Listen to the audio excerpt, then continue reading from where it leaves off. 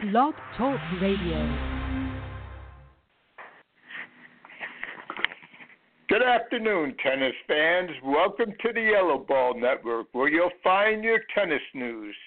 This is your host, Coach Danise, exploring tennis blessings and its effects on life's journey. Tennis is a wonderful sport which could be the vehicle that takes you through life's journey. And our mentors, well, they might provide that roadmap for your journey. On most Thursdays, I am blessed to be talking with mentors and guests who have paved the pathway for many players and coaches. Over the last 3+ years, we've had mentors, and most of them, truthfully, many of them are also authors. People like Alan Fox, normally on the first Tuesday of the month.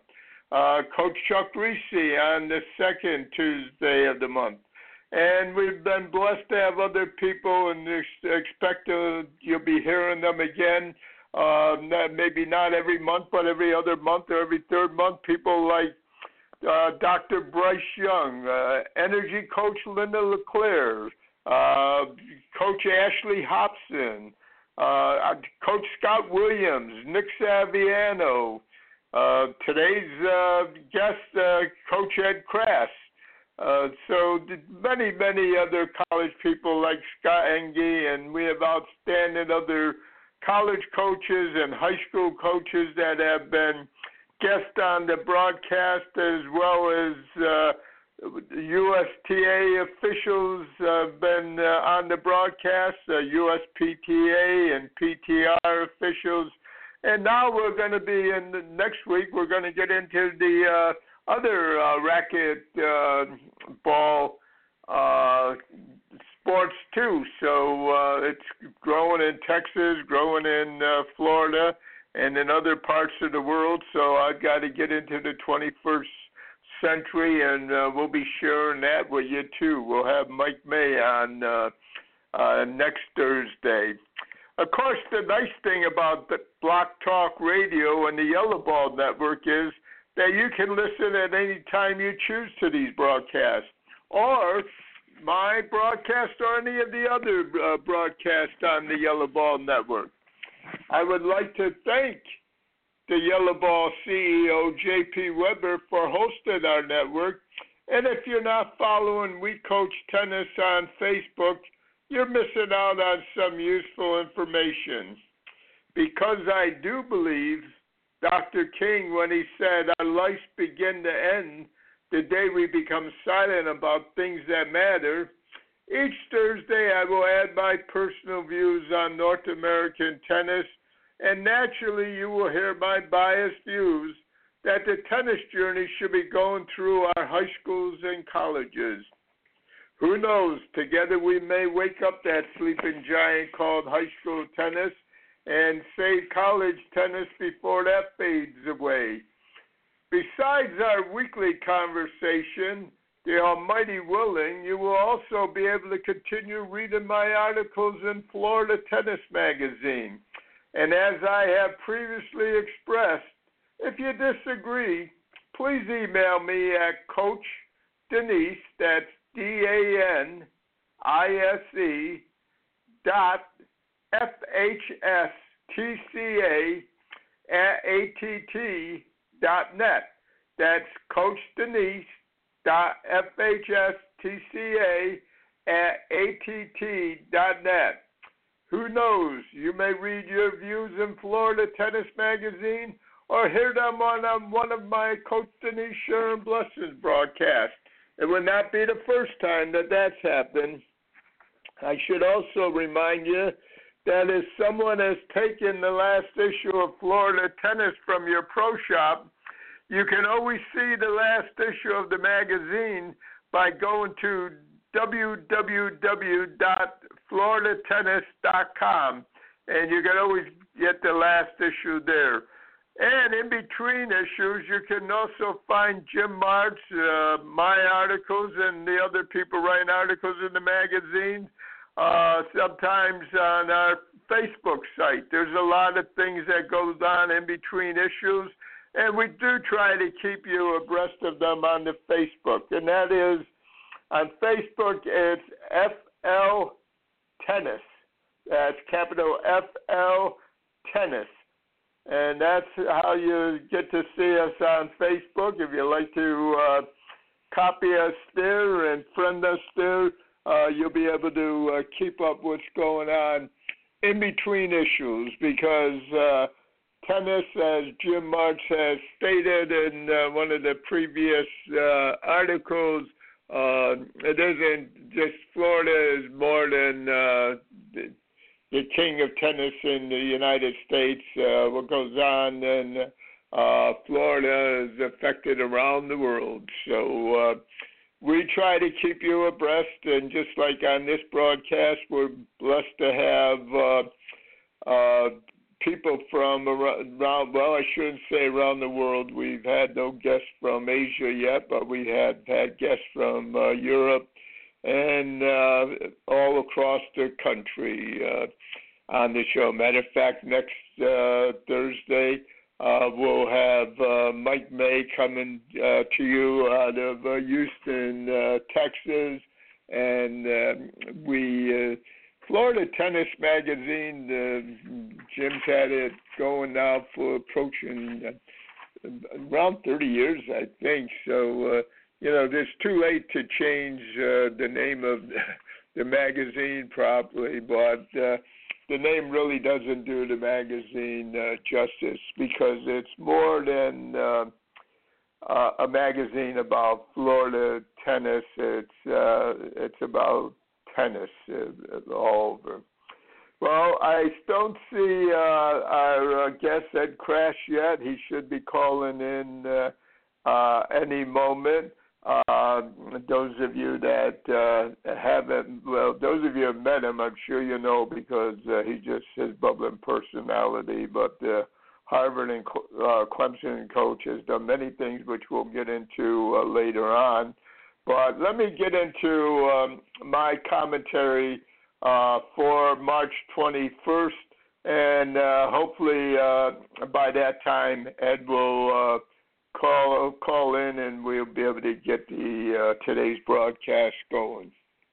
Okay, today's commentary. My thoughts are, over the years I have been on the short end of the score on many occasions. But it has been decades since I thought that I lost an event. While admittedly I love most sports, I am not switching my allegiance from tennis to baseball. My intent last week's commentary was to suggest that the game itself might be the motivation needed for success, and not people seeking to change the game just for the sake of making changes. I appreciate all the remarks on my March 14th commentary, but those of you who suggested I am fighting a losing battle with our governing bodies of tennis, I must respectfully disagree with you. I suggest that if we are truly interested in making the game better, we might stop shouting and take time to listen to opposing views. Admittedly, my views are influenced by my experience of over 60 years of coaching and, of course, my other journey through life, too. Admittedly, I do look at that as a positive bias and not a negative one. So naturally, I examine most issues through my tinted rose glasses of coaching, and like many of the coaches, my agreement or disfavor of a proposed change in sports, or as far as that goes in life, are influenced by my biases. The number of skills needed in management are many, including motivating all the members to assist in growing the sport, or matter of fact, the business, or even government. As a coach, one of the challenges we face is how do we motivate the athlete to work through the obstacles they are going to face. During our journey of watching our grandson play college baseball, those 10 days, I was also reminded of the early misthinking of parents and, truthfully, some grandparents and I suspect some young coaches too, that being that the game itself, which the athlete has chosen, more often that game provides a greater motivation than those who are trying to make it just fun or shorter or less competitive. Those of you reading my articles in Florida Tennis Magazine or listening to previous Yellow Ball Network broadcasts have often heard me point out the reasons. I think the game of tennis is about time. Many of those same reasons also apply to coaches and management. And those in these positions need to take the time to listen to each other, understand the issues and opposing views before forming positions or making changes. During my 8 years on the USTA Florida Section Board of Directors, I suspect if asked, most of those members on the board would remember that I was one of the main reasons most meetings never ended on time.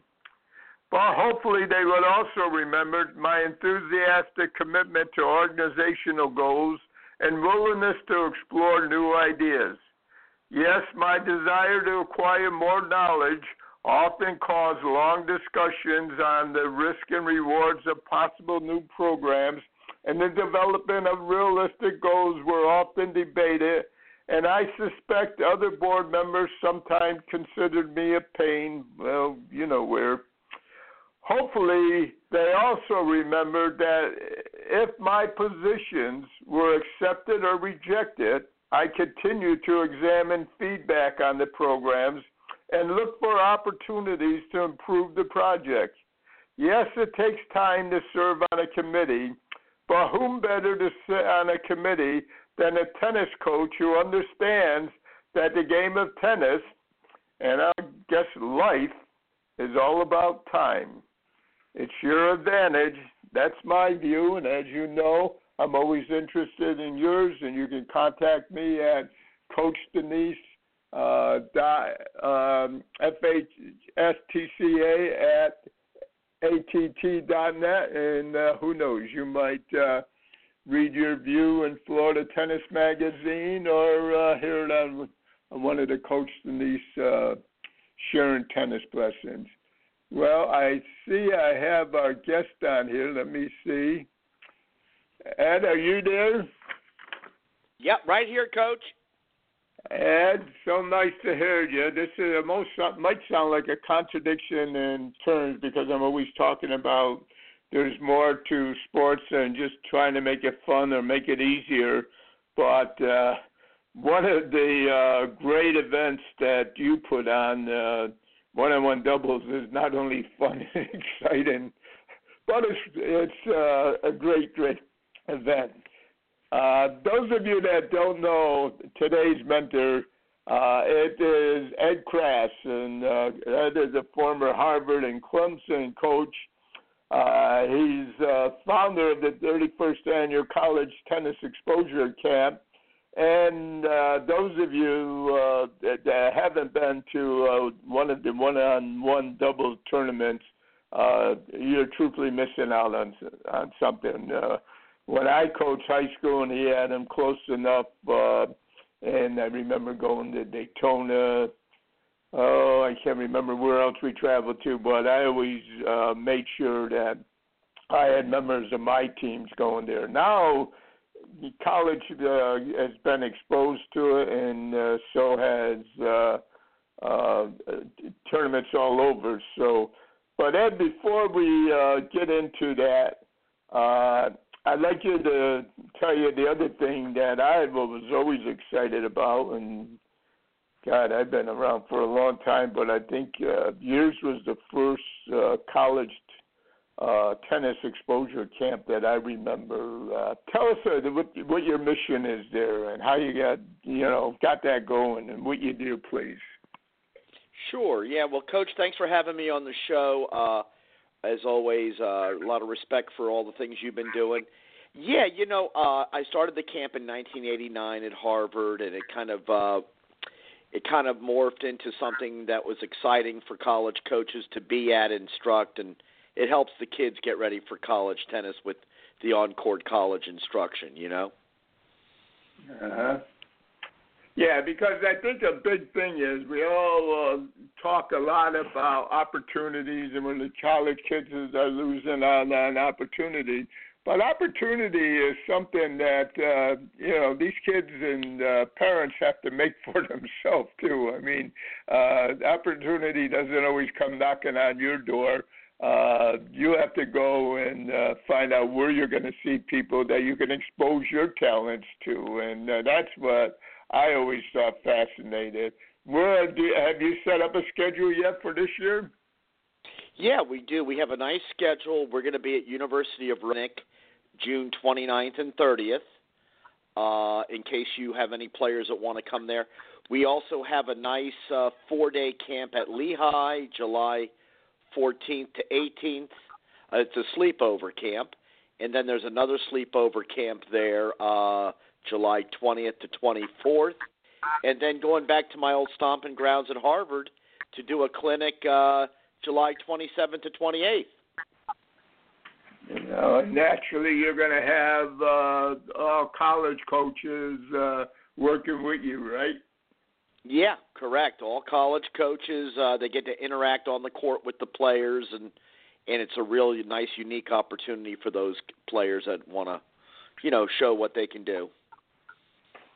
Yeah, I agree. And like I've always told my people that I'd recommend it, that it's also a great opportunity for you to be, if you're good enough to get into college, that you want to be looking at them too. You might have somebody there that's interested in you, but there might be another John Danise, and you could say, God, if 4 years of him was enough, could I take 4 more years of him? And let me look at going to another place. So I think it's in my opinion, it was always a great two-way street. That you're looking at talented people, but in my opinion, parents and players should be also looking and taking advantage of the fact that they have these coaches there that they can get advice from and make decisions with. Absolutely. That's the beautiful thing. Have you been to one of the camps recently, Coach?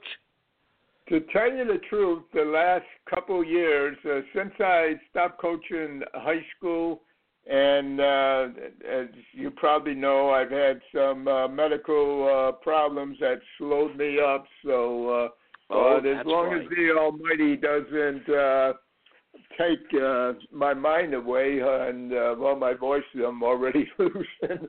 But I just my days on the court are now down to about 3 mornings and 1 hour during the evening a week, and most of the people that now hire me know that they're not hiring a hitting partner; they're hiring a coach. So.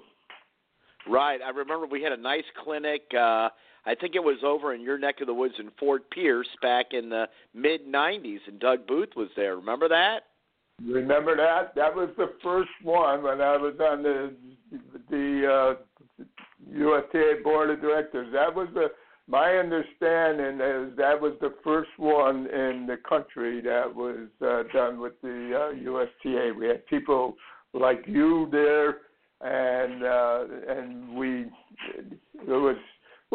truthfully, we robbed from what you were doing, before, I think you started your program just a couple years before that. That's right.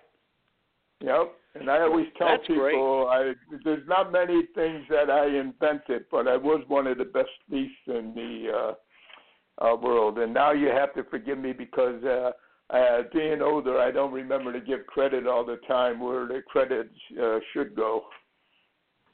Oh, yeah. Don't you worry. You're always good about that. Well, listen, that has always been, one of my special, thinking that what you did. But one-on-one doubles, I think you did selfishly as a high school coach for 20 years. One of the biggest struggles that you have is getting people to come to the net, and sometimes some of the argument is people choose to stack in the team. Well, how come you don't have your number one player playing number one doubles? Well, because he or she's not a number one doubles player. If you notice, she or he never comes to the net. And I know. Outstanding baseline players, but how do I put that person there? And your one-on-one doubles, to me, was you've done such a great job with it with your tournaments. But tell us more about that, because I believe it's one of the most important features. Unless we're going to do away with doubles, then the best way to get introduced to it is one-on-one doubles. Yeah, and we don't want to do away with doubles. We love doubles. You got singles, you got doubles, you got singles and doubles, and then, of course, here is a nice third alternative of a competitive format. Of course, we were doing it as a drill for a while, but making it in a tournament format with the half-court serve and volley game has been exciting, we've been making people serve and volley or they lose the point, and that's, as you know, that's only for the 1%ers out there, John. Today's generation, even if you want to pay them a lot of money to play this game, guess what? They don't want to play because they don't want to be forced into serving and volley. In today's generation, they want options. So, and that's the way doubles is being played, as you know, as you watch TV or watch the way doubles is being played. You don't see a lot of serve and volley as much as you used to. So This game really has been keeping the serve and volley alive. People know it. But at the same time, we got to evolve and maybe make the game potentially a little bit friendlier for the club level player, or shall we say, all players. So here on your show today, I'll tell you that we're going to alter the rules, John. Oh, wow. We're going to alter the rules. We're going to give a 2-point play. We heard it on the John Danise show. 2-point play for a winning volley, a winning overhead, of course a winning half volley, and rewarding players to come to the net, John, but it's got to be a winning volley that the opponent cannot touch. And by the way, the game will be serve and volley optional, but with those 2-point incentives. Well, I've said before that change is difficult, but necessary at times. And, of course, you're much younger than me, so it's easier for you to make changes probably than me. But congratulations. I love that. A 2-point play. Wow. So the person is going to come into the net and can volley or overhead. They're going to get an extra reward for that. Exactly. And, I think it's a nice time to sneak that 2-point play into tennis and let them get rewarded for a winning volley or a winning overhead. Can you imagine the excitement with the players and the crowd? Yes, wow. And those if any of you are listening that haven't been to one of Ed's one-on-one double tournaments, the excitement, nobody knows how to compete or party like Ed does. And attending one of those tournaments is such a rewarding experience to begin with.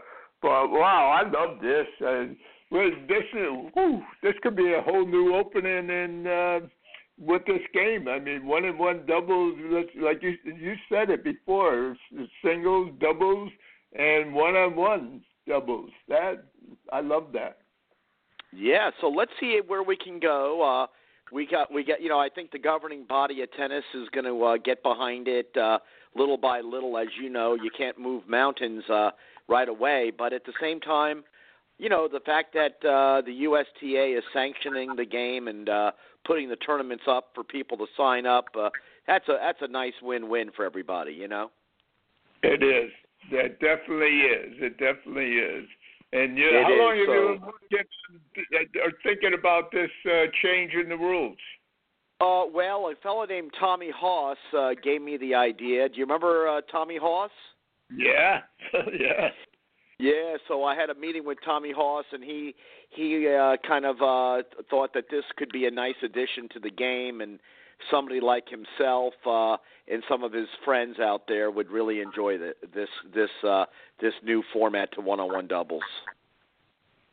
Very interesting. Well, I think that's a good example of what my commentary is about. I hear so much, shouting that today we're in a place where everybody that wants something different feels they have to shout and yell about it instead of talking about it and convincing people. And evidently you convinced the USTA then that we can go about and do these changes, and they're still going to support the tournament, I take it.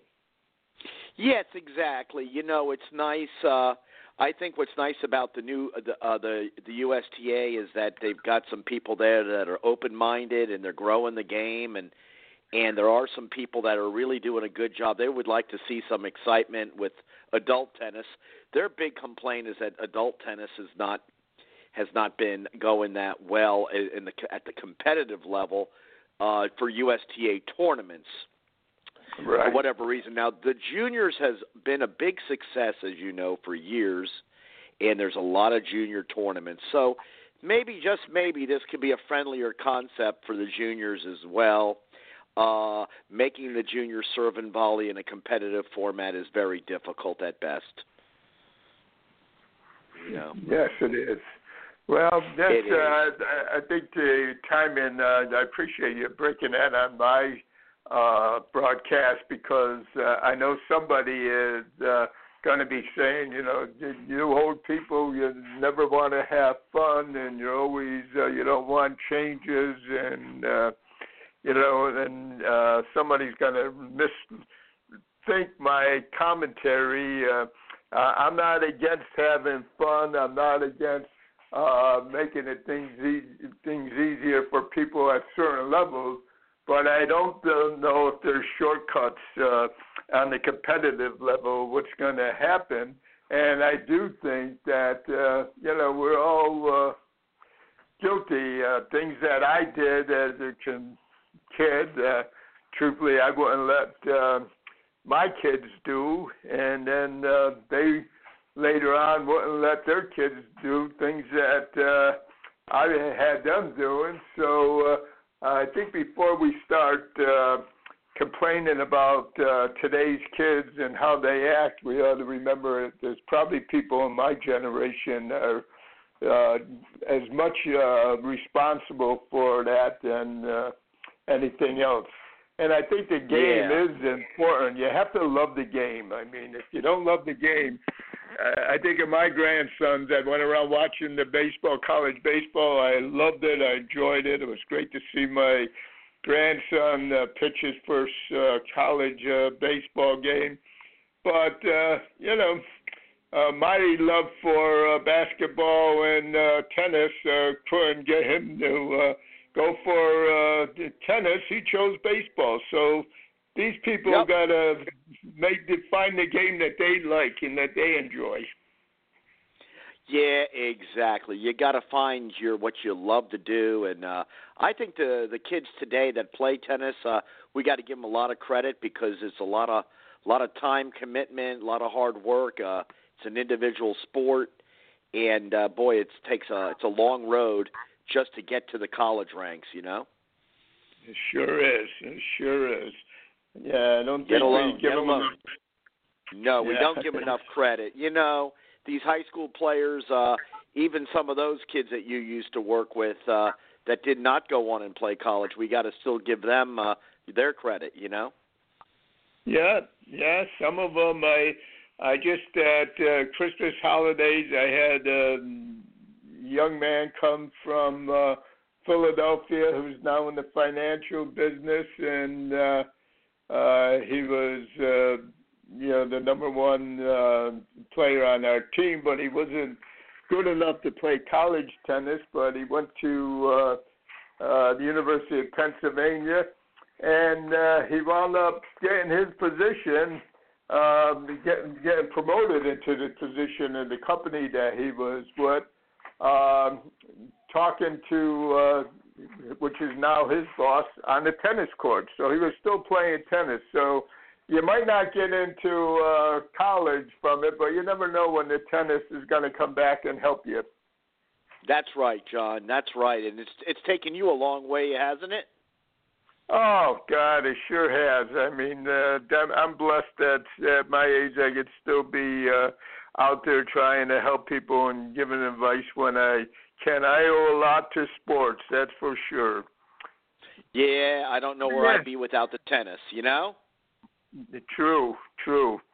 It's got to be thrilling for you to go up to Harvard then this summer. I mean, always going back there. It must be a little bit of a thrill for you, I suspect. Oh, I think it will be. It'd be so nice to, now the facility is incredible, John. When I was there, it was nice, but now it's one of the best venues in the country. They've got 18 outdoor and they've got 6 indoor, and it's just a gorgeous tennis facility, and it's probably one of the best in the whole country now. Wow. And, of course, I have my own bias with the University of Florida, so I wish, I don't know, when is that day again? For which? For the University of Florida. Oh, let's see. Well, the University of South Florida camp, the one that I do at South Florida. I'm sorry, University of Rhode Island, I'm sorry. Oh, Rhode Island. That's June 29th to 30th for any parents or players that are interested. That's nice up there. It's a good time of year to be there, right near the water, the Atlantic Ocean up there, Newport, Yeah, I taken a couple of teams to the World Scholar Athlete Games up there, and I was tennis coordinator, which was one of the thrills for 2 ways. I took when I was tennis coordinator for the World Scholar Athlete Games, one of my coaches was a father and a daughter, who the daughter I had taken up 4 years earlier. As you know, they only ran those games every 4 years. And that was quite a thrill to take a father and son as two of my, father and daughter, 2 of my coaches, and one of them that I had previously taken as a player. So it's a special place, the University of Rhode Island. And of course, when you're up there, the Hall of Fame, we always took the kids one day over there to play, and that's always special to have the kids play on grass for the first time. It really is. It's a special place up there. What a great vibe, History of tennis. The history of tennis is up there. So, it really is. It's nice to get up there. It's nice. I really hope we have a nice summer up there. We're trying to get all the kids in there, and, of course, the parents enjoy it. They get to hang out and watch their kids and enjoy a little music, too, Yep. Well, let me ask you questions for the people. I sometimes take for granted that everybody knows who Ed Krass is, but some of the people listening probably don't know. Why don't you tell the people how they can get a hold of you if they have a child that they want to take to the college tennis exposure camp, or if they want to participate in the one-on-one double tournament? How do they get a hold of you, Ed? They can always call me at 813-684-9031. And my email is ekrass, Krass, at tampabay.rr.com. And, of course, I've got my one-on-one doubles at yahoo.com always up and running. Uh-huh. Okay, so you'll be those posting all those events there. Yep, all of them are posted on oneononedoubles.com and collegetennis.com for anybody that's interested, They can come and watch or enjoy it, and come and play if they want to play.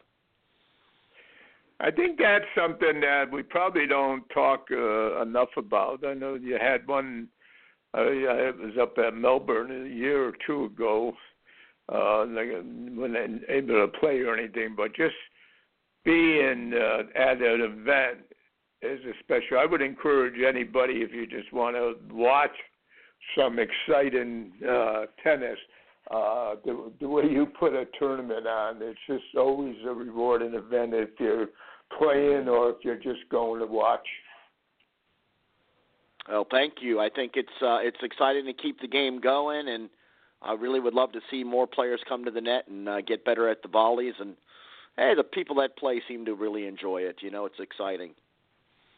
It is, and it's for those high school coaches. You have to excuse me, Ed. And I saw Coach Todd Palmer. You remember Todd Palmer from Spruce Creek? Oh yeah, great guy. I saw him at he came up, said hi to me. He was at the Bob Seger concert in Tampa. Remember Bob Seger? Yeah. Yeah, what a great show. Todd gets around. I tried to convince him to replace me and for the FACA for tennis there, but he is a busy man. I know. He was telling me everything he's doing. Well, that's great. Well, it's been great to be able to chat with you and share some of the things I'm doing, and congrats on a great career out there, Coach JD. Well, congratulations to you. I encourage everybody to sit there and take advantage of what you're doing, because not only are you a special coach, but tennis can be fun. I mean, tennis is a grind. There's no two ways about it.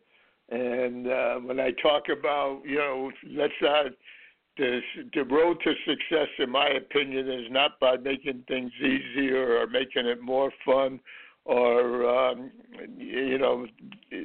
doing away with competition. I don't think competition is a dirty word. I think it's an important word that we have to keep in there. But you could put fun in the middle of it, and nobody does it better than Coach Ed Krass does. So, Coach, thank you for being on the broadcast. And I look forward. I pray that I'll be able to get to one of these events and I get touch base with you again. Any last things that you'd like to say to the audience? Oh no, everybody should just take good care of themselves and stay in good shape and cut back on the alcohol. Maybe cut back to 0 beers a week and stay real healthy. Well, it's a good advice, because when you get my age, and I plead guilty to abusing myself at times, but I think what keeps me going now is I've cut that out of my eating and drinking habit. It's no longer part of it, and I used to have a wine cellar at one time, so that was a big change for me. Yeah, well, you'll live to 95 now, maybe 100.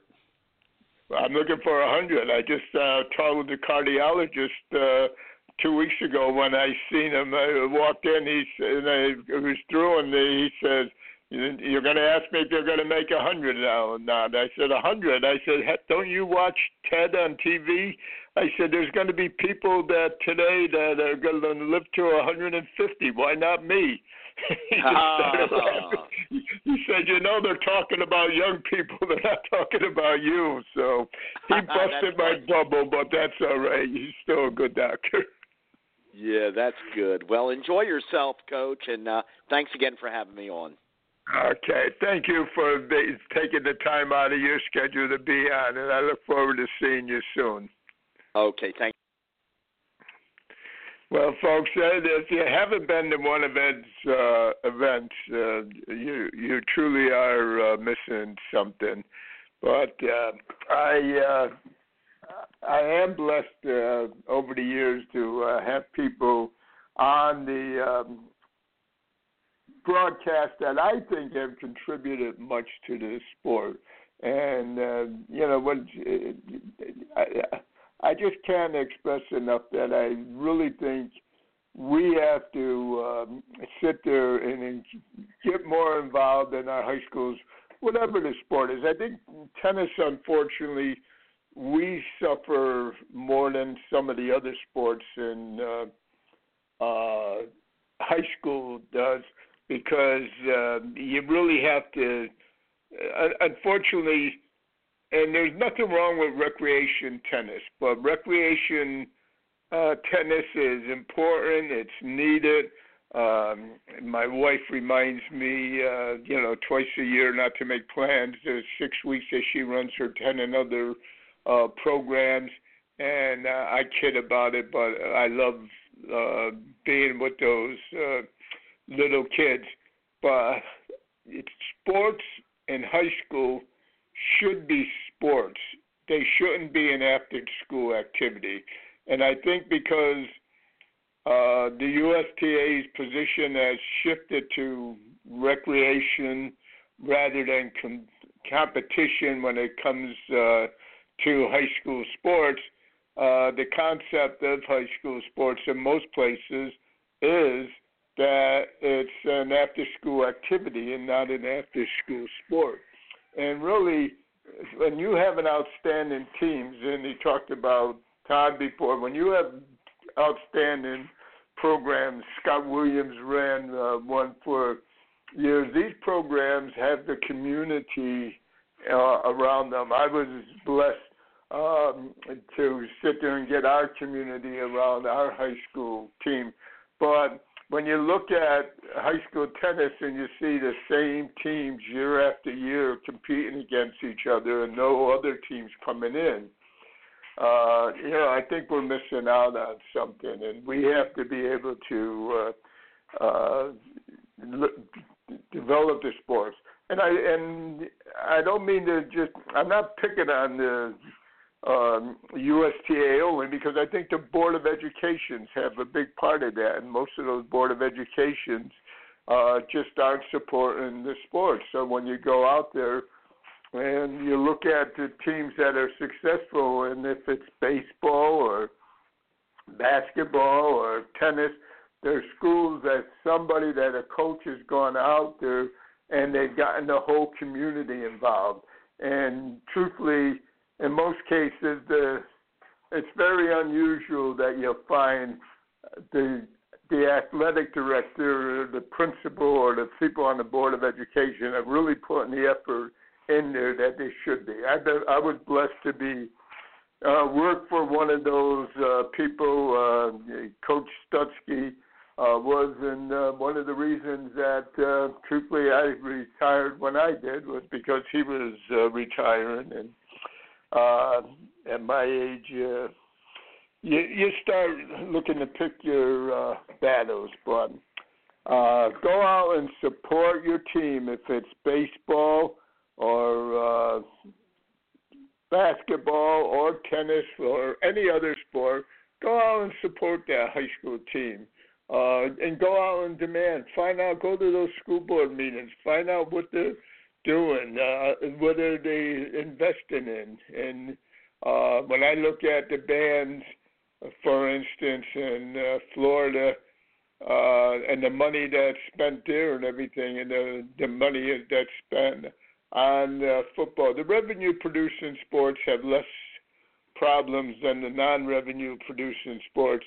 But selfishly, and I am biased, I admit it, the non-revenue-producing sports, especially tennis, when it's something they can play for life, when it's something they can keep healthy with, when it's something that they can join a USTA league, when they're in their 20s, when they're in their 30s, when they're in their 40s, when they're in their 50s, when they're in their 60s, and if I get my knees back together when I'm in, not when I'm in. I've already been in there for a while. Hope I'm ready to leave them, but the 70s. The USTA has a place for that there, and competition is not a dirty word. It's an important word. So tell your friends about the broadcast. If you get a chance to go to a one-on-one tennis tournament, I suggest you go there. I will remind you, I hear all the time, especially we've just gone through a terrible thing with our colleges, with people buying their way in and everything. You shouldn't have to buy your way in. That's a terrible thing. But again, I think the problem is bigger than that. Some of the schools have to re-examine themselves.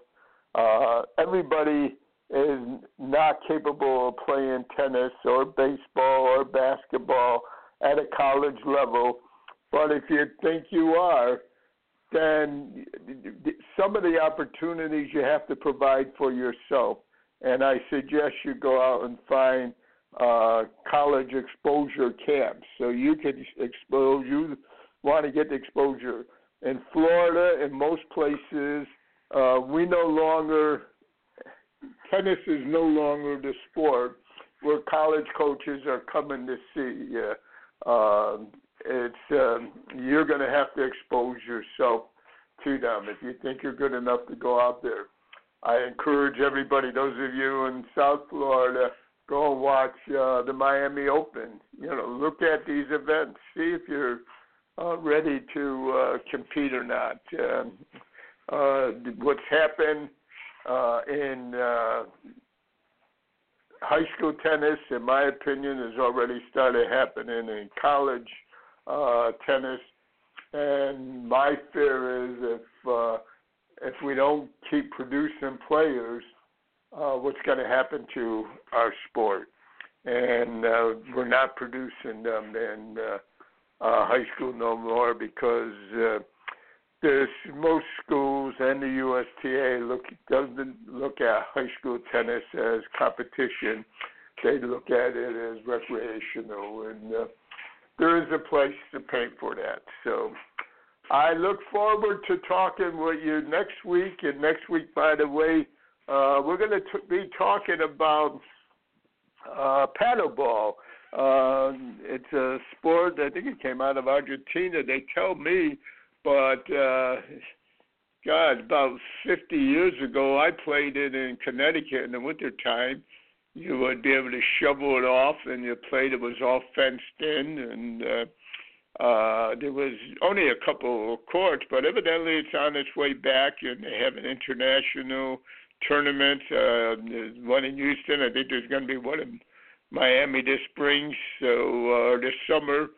So if it's anything to do with the racket, we should be involved with it. Platform tennis, paddle tennis. That's platform tennis. Paddle tennis is growing all over.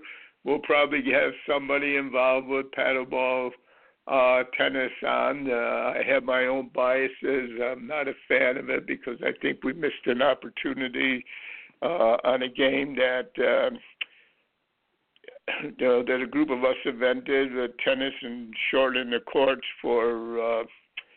Went around and tested it in New Orleans and around different places, had positive reaction, but evidently the USTA couldn't do two things at one time, but now it's too late. Paddleball tennis is here to stay, so we got to look at that, and I won't let my own biases get in the way of sharing things with you on the broadcast. I look forward to talking with you next week. Tell your friends they can listen at any time they want, and they are mighty willing. I will still be writing with the Florida Tennis Magazine. A lot of good information there, and you can keep up with what's going on with the Miami Open, with their Facebook sites and a lot of the key things we'll have posted on the Florida tennis site too. So you have a blessed week. Tell your friends about the broadcast, and the Almighty willing, I will be talking with you again next week. Bye now.